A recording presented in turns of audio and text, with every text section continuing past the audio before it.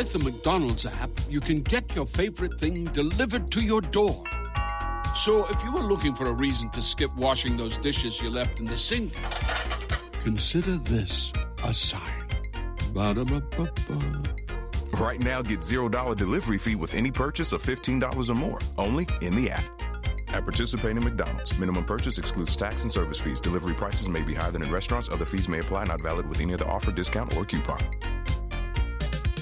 It's the Larry Kudlow Show.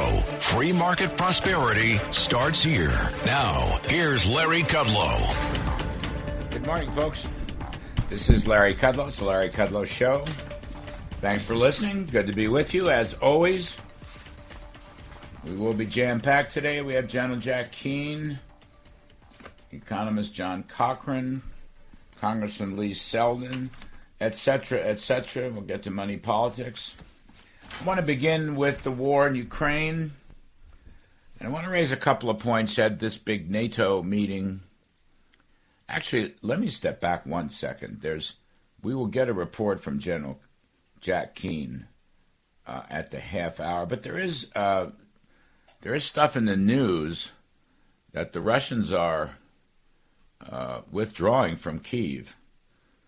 Maybe their offensive is over there. I don't know. We'll see if he can clarify that. But I'm looking at some of the newspaper reports and some of the online reports. So the Ukrainians, the brave and courageous Ukrainians, God bless them, looks like they're fighting hard. Maybe they repelled. Maybe Russia's retreating to the eastern part of Ukraine, where they always had their biggest strength, I guess. So we'll get some clarification. We'll get some news on that. But I want to talk about the NATO meeting itself, with Biden going over to meet with the so-called Western allies.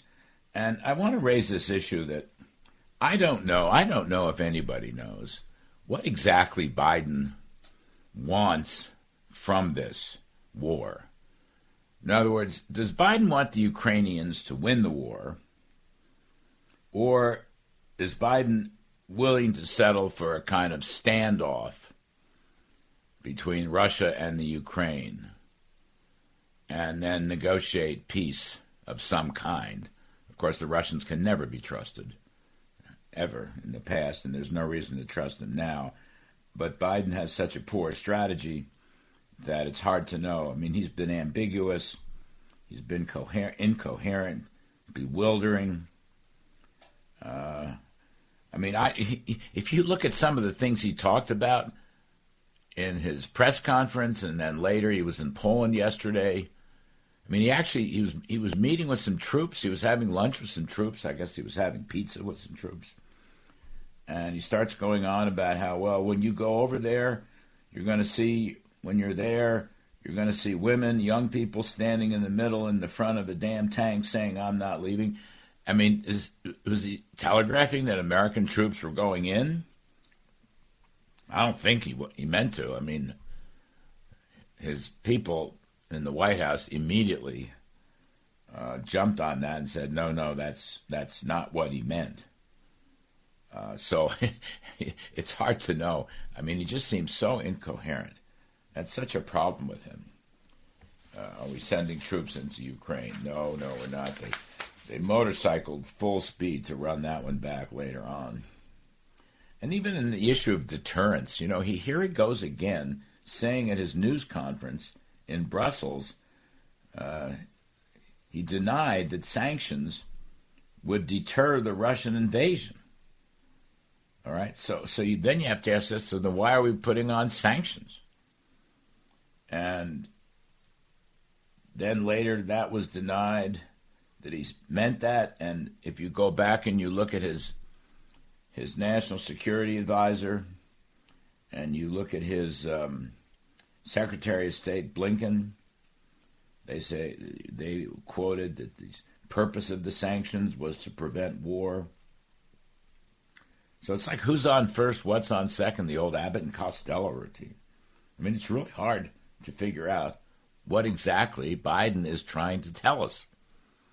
And again, I think there's an issue here that he doesn't want the Ukrainians to win, There's no Reagan-esque, Ronald Reagan said about the old Soviet communists, we win, they lose. You remember that?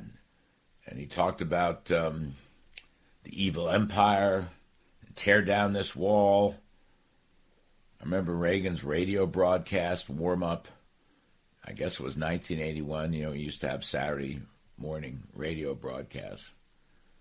And he said, testing, in 15 seconds we'll bomb Moscow. Well, Reagan knew what he was doing. Oh, that was just a joke. Ha, ha, ha. But the message was very clear. You don't get any of that with Biden. He never really blasts Putin. And he never really says, we win, they'll lose. And you kind of have the sense, again, that he wants a stalemate. He wants a standoff. He's not interested in defeating Russia. And that is really too bad. That is really too bad. And with respect to, providing weapons for President Zelensky and the Ukrainian armed forces, everything seems to be slow walk. There was no mention at NATO, at least so far as I know. Now, I think Biden may give a speech today. But in any case, the whole business about the old Soviet MiG airplanes going from Poland to Ukraine, he didn't settle that. The S-300s that are lodged in Slovakia, Zelensky wants them. It would help in the air battle. Nothing was said about that. Zelensky says, give us 1% of your military, whether it's tanks, whether it's naval ships, whether it's anti-air. Zelensky gave a tough speech, but we just seem to slow walk everything. And that is just most unfortunate. Most unfortunate. And I don't know, again, what exactly Biden wants out of this, but it just strikes me, and you've heard me say this before in prior Saturday broadcasts, that Putin intimidates Biden. I don't know if Putin intimidates everybody in Europe, but he intimidates Biden. And we haven't fixed the carve-outs. We still have not put sanctions on Russian energy. We still have not put sanctions on all the Russian banks. In fact, the largest Russian bank is not sanctioned. Senator Toomey talked to me on the TV show, Fox Business TV show, that we should be putting secondary sanctions on the Russian banks, which means not only is that illegal to do business with Russian banks, but other banks can't do business with banks that are doing business with the Russian banks, if you follow that. And nothing was discussed about that. And it should be. I mean, we should be. Now, there's some talk about putting more natural gas, getting more natural gas into Europe, which is a good idea. LNG, U.S. has the cleanest and the cheapest LNG, liquefied natural gas. It's really a long-term solution. Natural gas is a long-term solution to the entire climate change issue, though the greenies hate all fossil fuels. But it's a task force that has to meet and make decisions. It's going to be months before anything happens. And at home, the Biden administration's policies are still anti-fossil fuels. The Federal Energy Regulatory Commission, FERC, decided to reconsider a rule that would have ended any new pipelines. That came out about 10 days ago, 2 weeks ago. Now they're going to hold it in abeyance, I guess, and take another look at it. But I don't know how that's going to work out. It's not at all clear to me that that's going to solve any problems. The Energy Department has finally, after 2 years, said okay to permits for some LNG terminals and some LNG drilling operations, but they still have 4 permits that they're sitting on. The greenies don't even want any let up whatsoever. So whether there's any changes there remains to be seen. I don't think so. I'm not expecting any. You just can't turn a switch on and off. No drill, then drill. And you can't drill unless you know there's adequate pipelines. And the greenies have closed a bunch of pipelines. So it's going to be hard to reopen them, and we need new pipelines. And again, FERC and Interior Department and the Energy Department and the Environment Protection Agency, EPA, all of them are against it, using crazy ideas, this social cost of carbon, things of that sort. Doesn't make any sense whatsoever. How we're going to help Europe, I don't know. How we're going to help Ukraine, I don't know. It's very disappointing to me. I don't think we want to win. I don't think there's any Reagan-type attitude for Joe Biden. We win, they lose. I don't see it. I don't hear it. He's never said that. He's been asked, by the way. His people have been asked, do you want to win? And they just kind of skirt it. They don't give you a direct question. And the brave and courageous Ukrainians and their President Zelensky, who's become an international hero because of his courage, they're fighting. They're fighting their hearts out. You know, you have these great stories about how the refugees are piling into Poland, but many of them come back to fight for their country. And as I say this morning, there are some, I'll call them rumors at the moment, but there is some reporting that Russia may pull out of its offensive against Kiev. The Russian army has done badly.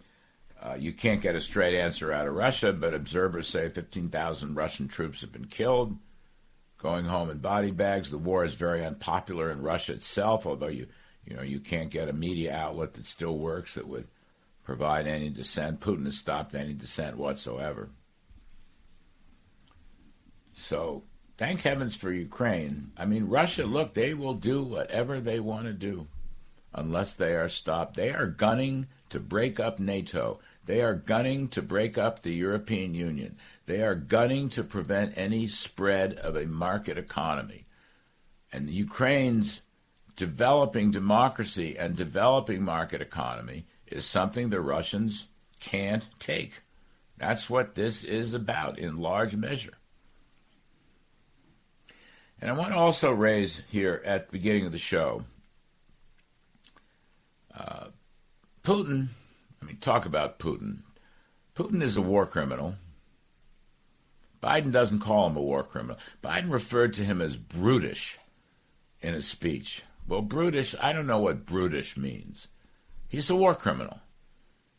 He and Russia have committed wars against humanity. They are bombing civilian buildings throughout Ukraine, killing men, women, children, hospitals, showing no mercy, violating international rules of engagement. A war criminal.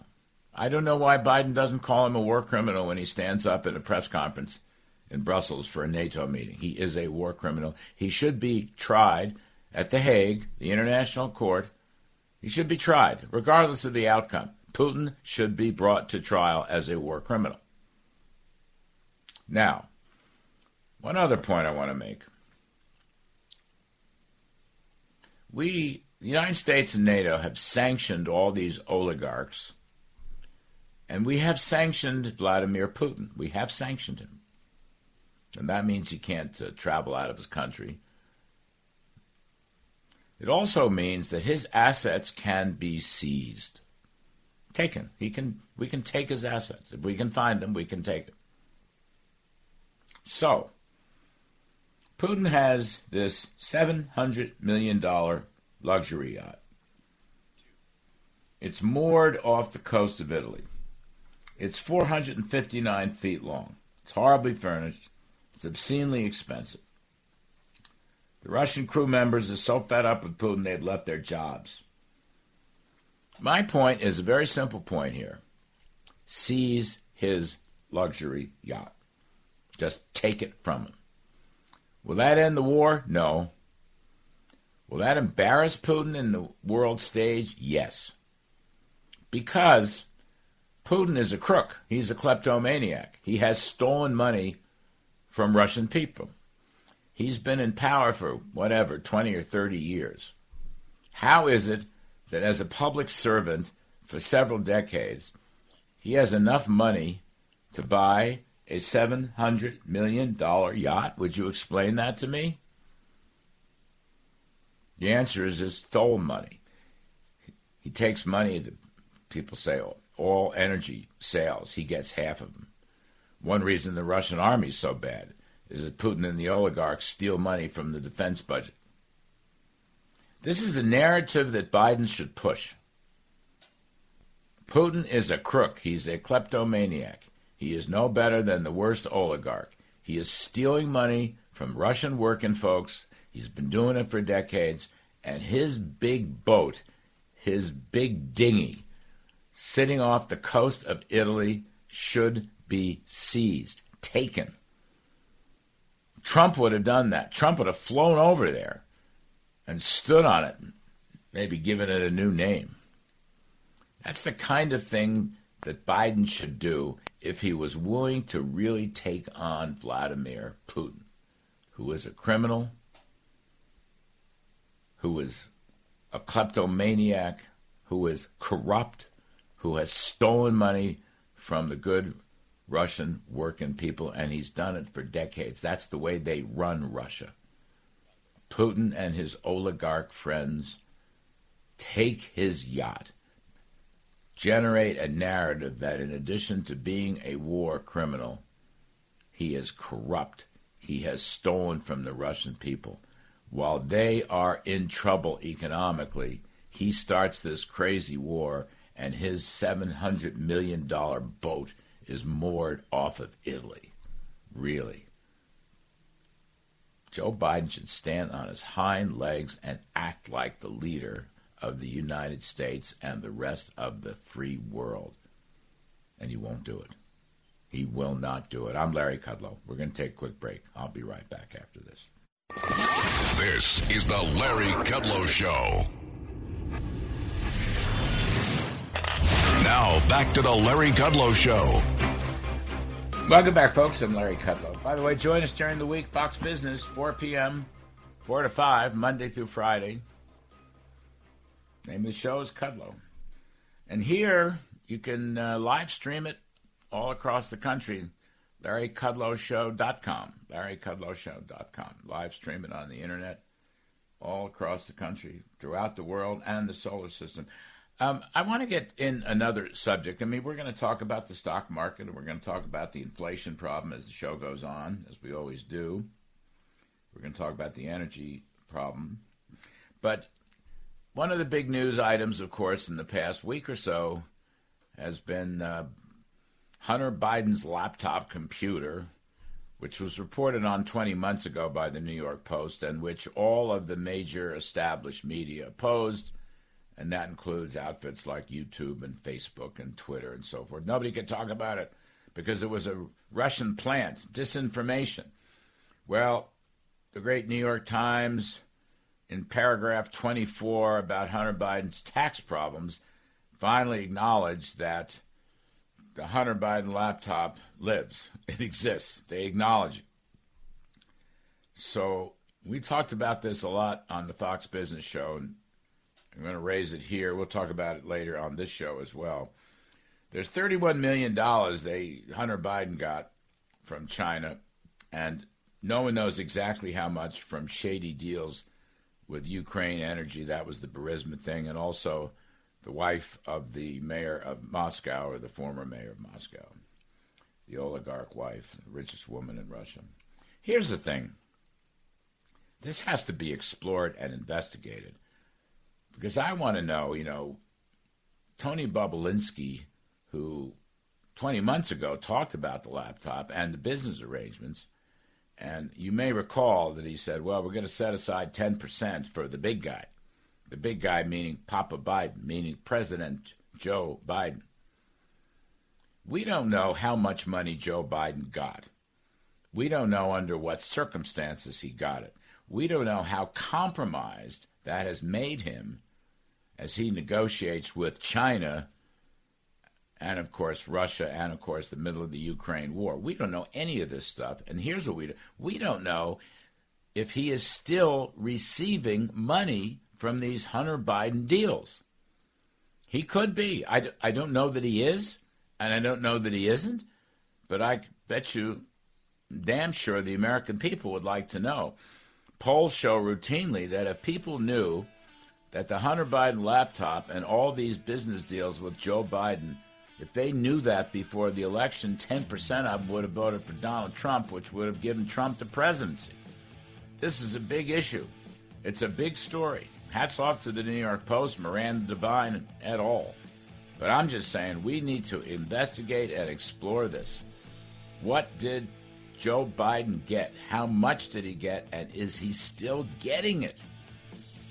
I'm Larry Kudlow. We're going to cover it all Saturday morning, WABC. We'll be right back.